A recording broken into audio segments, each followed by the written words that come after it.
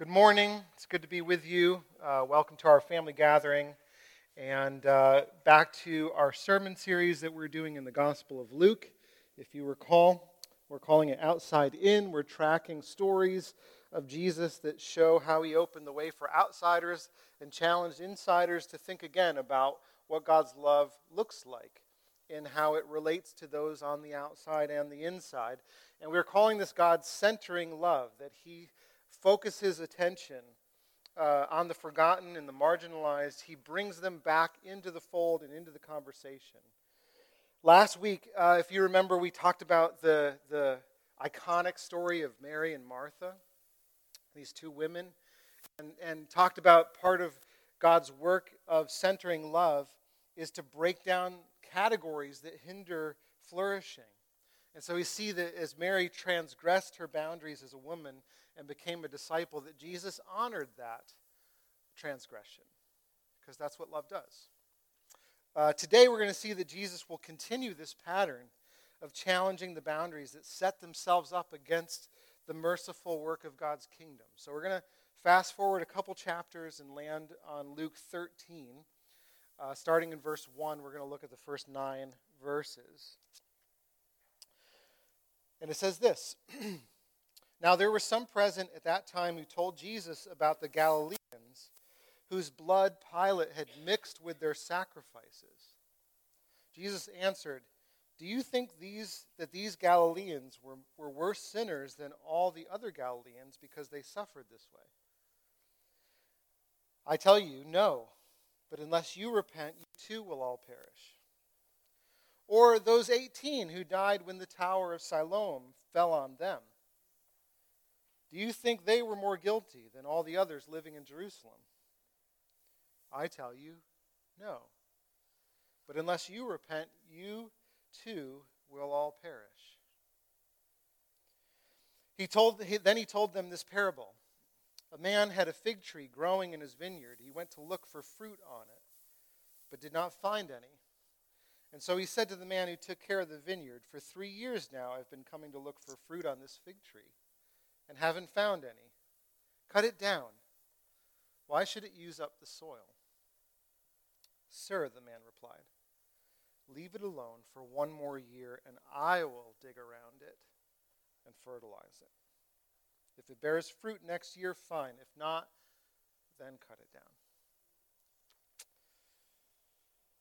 Today we proclaim this good news that God's mercy is at work even now. God's mercy is at work even now, digging under the surface of our lives, reckoning with our hearts, and offering his very life to nourish us into flourishing.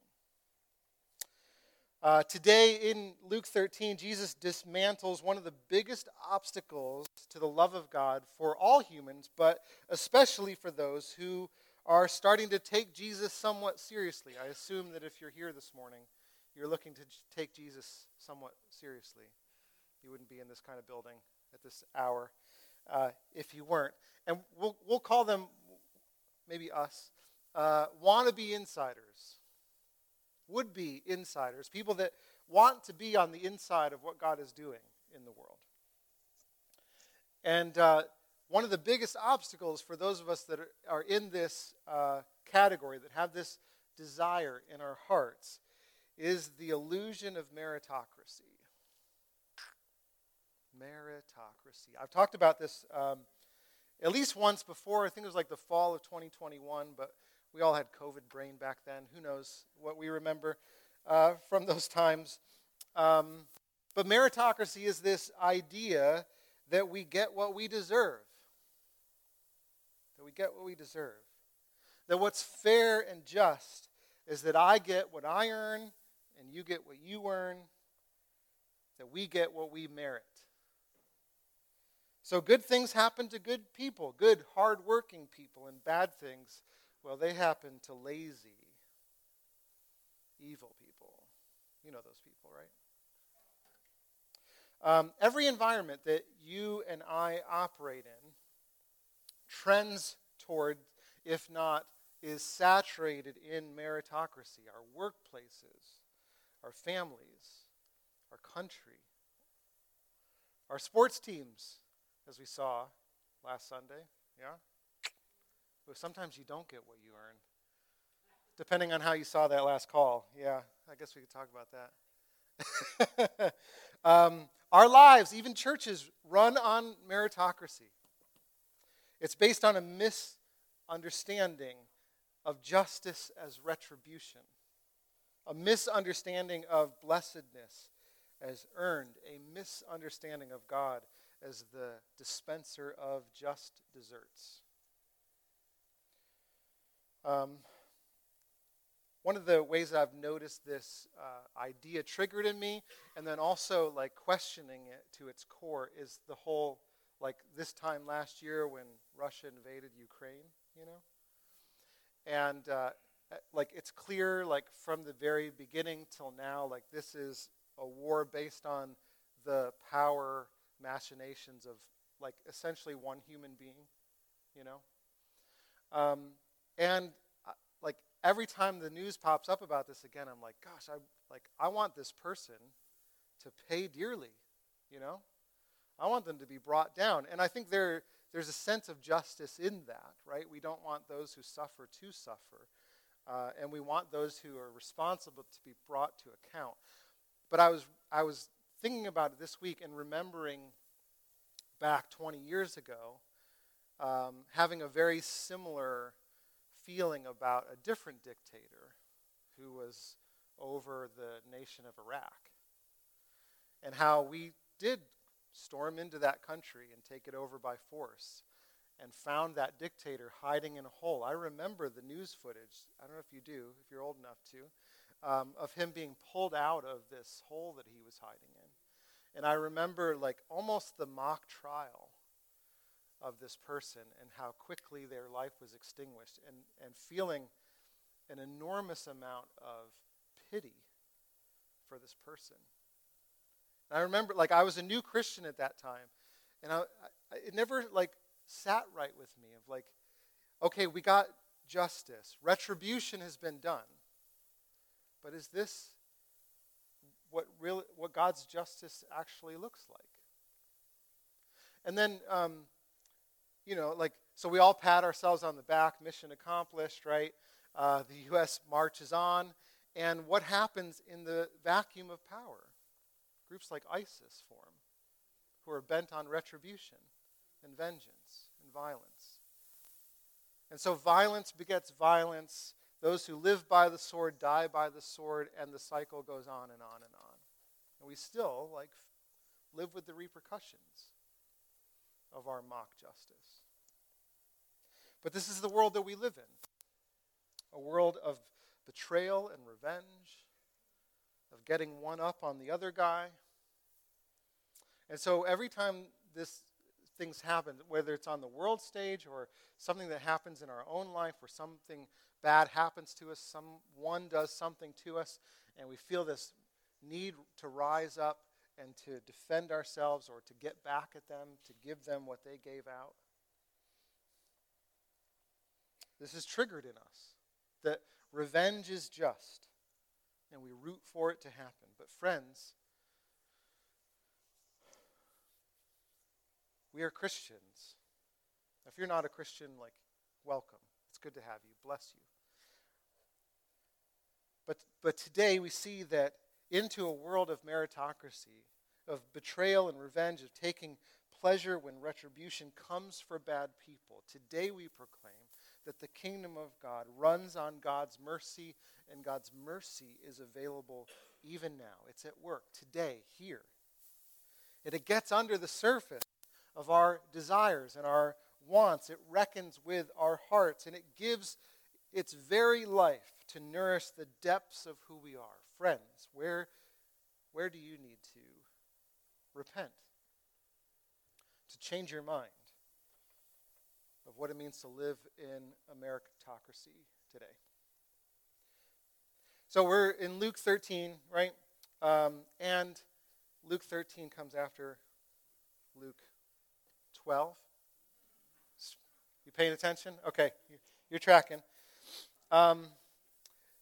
And in Luke 12, Jesus has been talking about an impending judgment that's coming for Israel.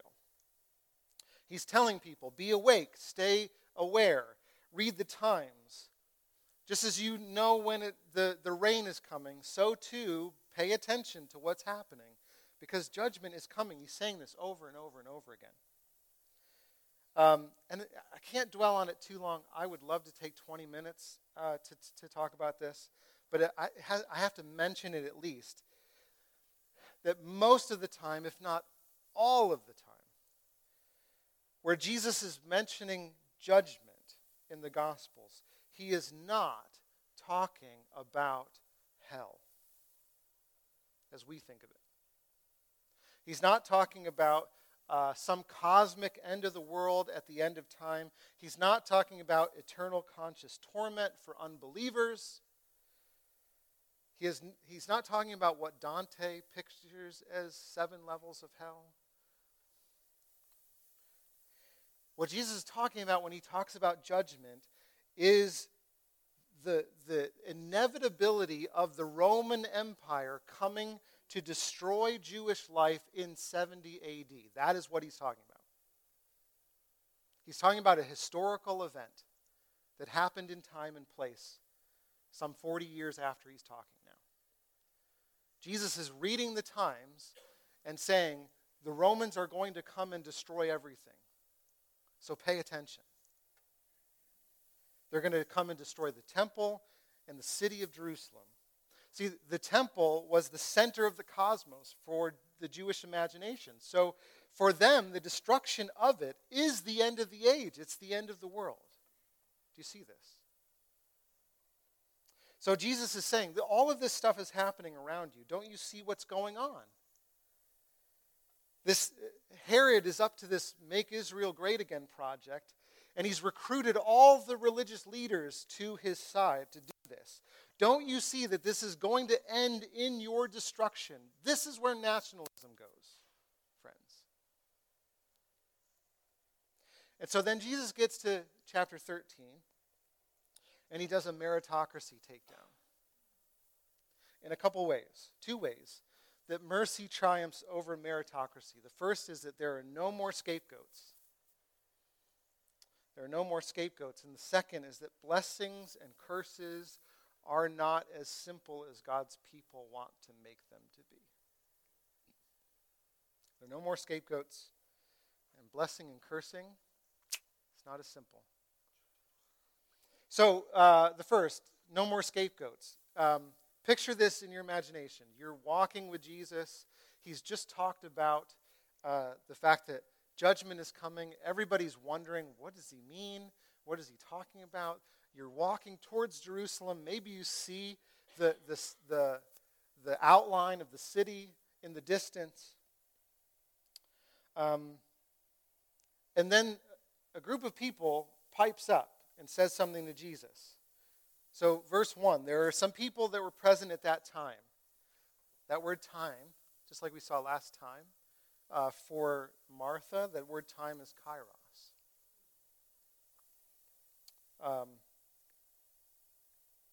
They're having a kairos, like they're paying attention to God breaking in, what's happening for these people.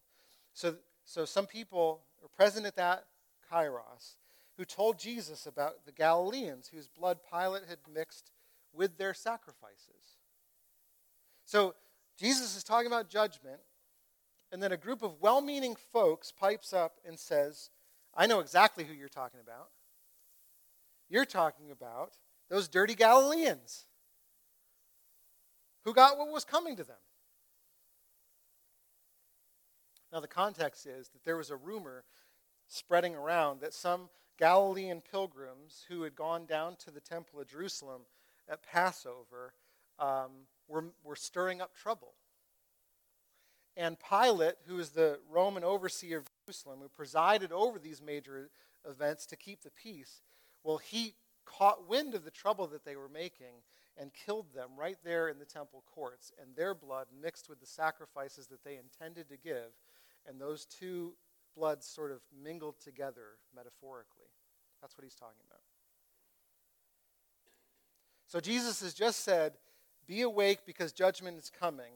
And then these non-Galileans go, yeah, it is. Yeah, it is.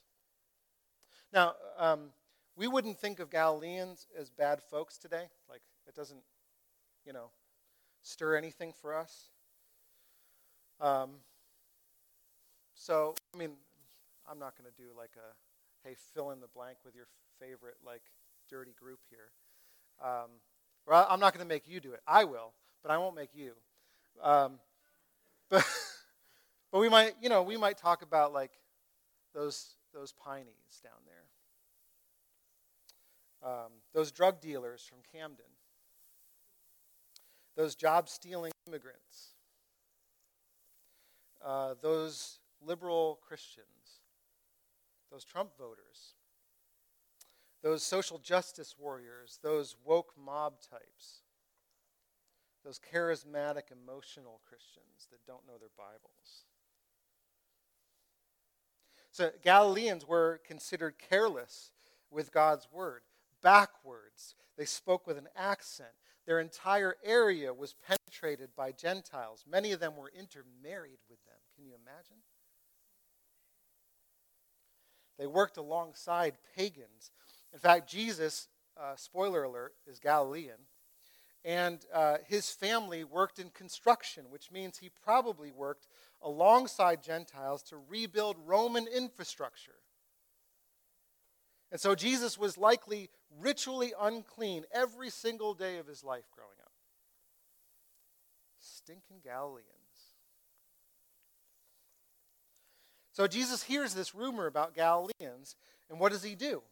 Does he get defensive? Does he switch sides and jump on board? Does he name call? No, he doesn't do any of those things. He brings the focus back to the wannabe insiders who are in his presence. He focuses his attention on their hearts. He deals with their desires. He says, do you suppose that they're worse than you? No, the same thing will happen to you if you don't change your mind. And again, Jesus is not talking about hell here. He's talking about people being destroyed by the Roman army if they play the same game of who's better and who's worse, who's good and who's bad, who's a scapegoat. And then he ones up them. I love when Jesus does this. He ones up their logic. He says, how about those 18 who died when the Tower of Siloam fell on them? Do you think they were more guilty than all the others living in Jerusalem? See, Siloam was a tower over the pool of Siloam, which is right in the heart of the city of blessedness and purity. We're not talking about Galilee anymore. We're talking about the very center of Jewish life. The temple is in the shadow of the Tower of Siloam. This is as close to God as you get. You think they were better or worse than everybody else? Jesus is going, you remember that tower and how it fell on some of your relatives? Israel's most faithful, most loyal, most patriotic people, were they baddies too? See, meritocracy, it survives off of scapegoating. You know what our problem is? Them. If we could just deal with those guys, then we'll be great. It survives off that. And the logic of meritocracy is that we are defined by who we are all against, who the outsiders are, who our enemies are. And we're in because they're out. That's how we know we're in. And this logic, it rules and shapes the lives of many people, including many Jesus followers today, just as it did then. But also today, just as it was then, God's mercy is what defines us, friends, not our enemies. There are no more Galileans anywhere. There are no more Galileans. God delights in giving mercy, and so we proclaim today that God's mercy is available to everyone, including you, today, right now. He gets below the surface of your life. He deals with our hearts, and he gives his life to fertilize and nourish his mercy in us. Where do you need it? Where do you need it today? Where have you been living under the hypocrisy of meritocracy today? The second temptation that Jesus destroys is the temptation to draw a direct line between blessings and curses. We might call it like divine karma. Jesus takes this out at the knees. Now, Jews came by this understanding honestly. Just like Martha, like last week, she wasn't bad for complaining to Jesus about her sister breaking these social norms. She was doing exactly what was culturally expected of her as a woman, and she expected every other woman to do the same thing, right? She came by that knowledge honestly. And so too, like the Jewish people, they come by this knowledge that God works in this direct sort of black and white way honestly. They were careful readers of the Scripture who were informed and formed by books like Deuteronomy, which explicitly says this is how God works. You want to see it? Deuteronomy 28, verse 1 to 3 and verse 15. If you fully obey the Lord your God and carefully follow all his commands I give you today, the Lord your God will set you high above the nations of the earth. All these blessings will come on you and accompany you if you obey the Lord your God. However, verse 15, if you do not obey the Lord your God and do not carefully follow all his commands and decrees I am giving you today, all these curses will come on you and overtake you. So, pretend you're a faithful Jewish woman or man reading the Scriptures for yourself or hearing it in synagogue. What message do you take from this? If we all live a good life, we're going to get the good life. If we live a bad life, then that good life is going to be taken away. Friends, I don't know how else you read this. Right? So let's give Jesus' audience the benefit of the doubt here. Now, we should probably do like a 14-week series on Scripture and how we interpret it as Christians. We should probably do that at some point. I don't have 4 weeks right now, or 14 weeks. I have about 4 minutes.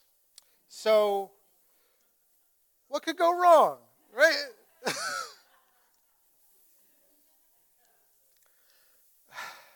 Here we go. Scripture is in tension,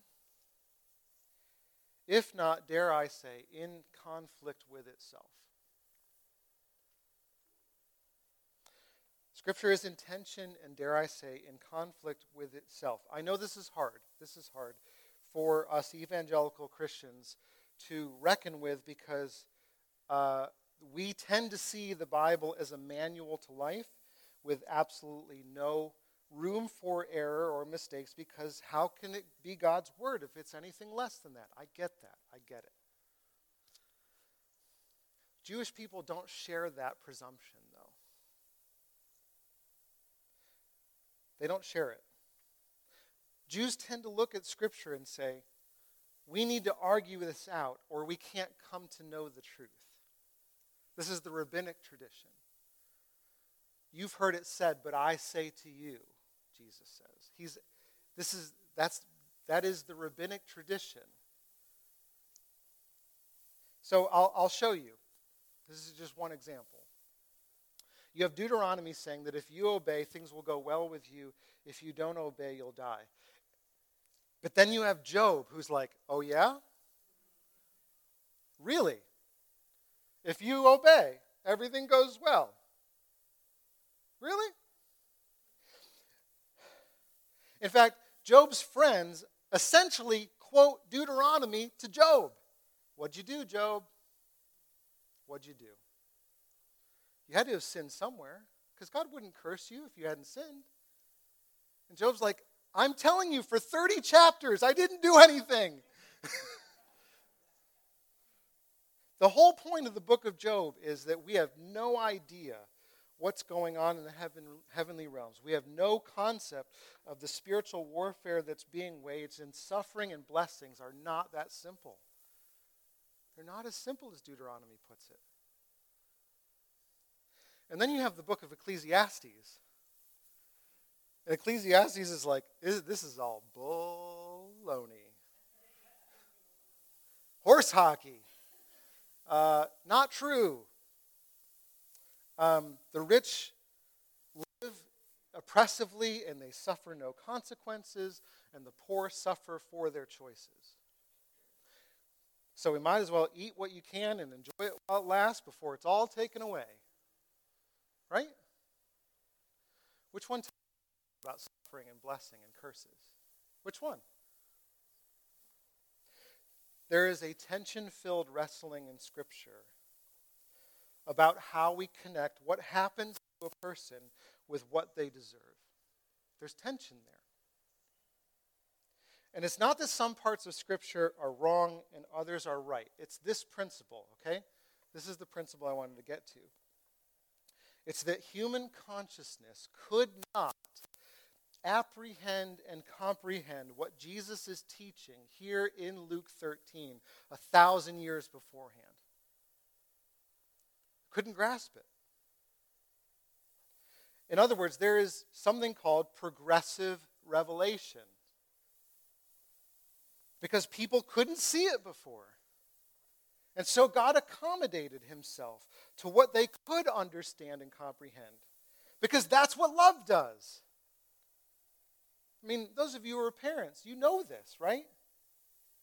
You don't bust out the trigonometry book with your 5-year-old. I mean, maybe you do if he's a genius, but you don't speak on that level to what they can understand. You get down to their level, and you speak in concepts and words and phrases that they can grab onto. It's an act of mercy to allow people the freedom to comprehend only what's within their ability at the time. Jesus himself says this. He says it in Matthew 13, verse 16 and 17. Blessed are your eyes because they see, and your ears because they hear. For truly I tell you, many prophets and righteous people, good folks, longed to see what you see, but did not see it, and to hear what you hear, but did not hear it. In other words, Jesus is saying, it wasn't their lack of desire, it was their lack of capacity. It wasn't a lack of God's love, it was the presence of it. He's saying, I'm able to speak in ways that God couldn't before. Prophets of God couldn't comprehend before. But you have the capacity to understand it because I'm here among you now. And so too, friends, Jesus is here among us today in 2023. And so we don't read our scriptures in this flat, static way where everything has equal weight. We don't take Genesis 12 as the final revelation for how God speaks to women. I'm sorry, we just don't. As if women like Mary and Martha need a man to mediate on their behalf like Abraham did for Sarah. We don't believe that anymore, right? Progressive revelation. We read Scripture with Jesus as our rabbi. Jesus at the center. Jesus who shows us how to put it all together. Because Jesus is what God has to say. All right. Did I stopwatch? Did I do 4 minutes? Let's call it 4. 4-minute rant over, okay? What does this mean? The reason I went on this rabbit trail is because it means that God does not send calamity to curse the bad people. This is what Jesus tells us. This is what Jesus is debunking. God does not send calamity to curse bad people. God didn't send AIDS to curse the LGBT community in the 80s. God didn't send 9/11 to curse corporate greed or secularism in America in the 2000s. God didn't send an earthquake to curse the Muslims in Syria and Turkey last week. Amen? This is not how God works, because God is like Jesus. Now, maybe sounds like we're on the same page with that. And maybe meritocracy doesn't operate that way in our life when we look out at major events, but maybe it's hidden under the surface of things. Maybe we connect blessings and curses to merit or disobedience in our own lives. Maybe we, the barista gives us a free coffee and we're like, yeah, I did pray this morning.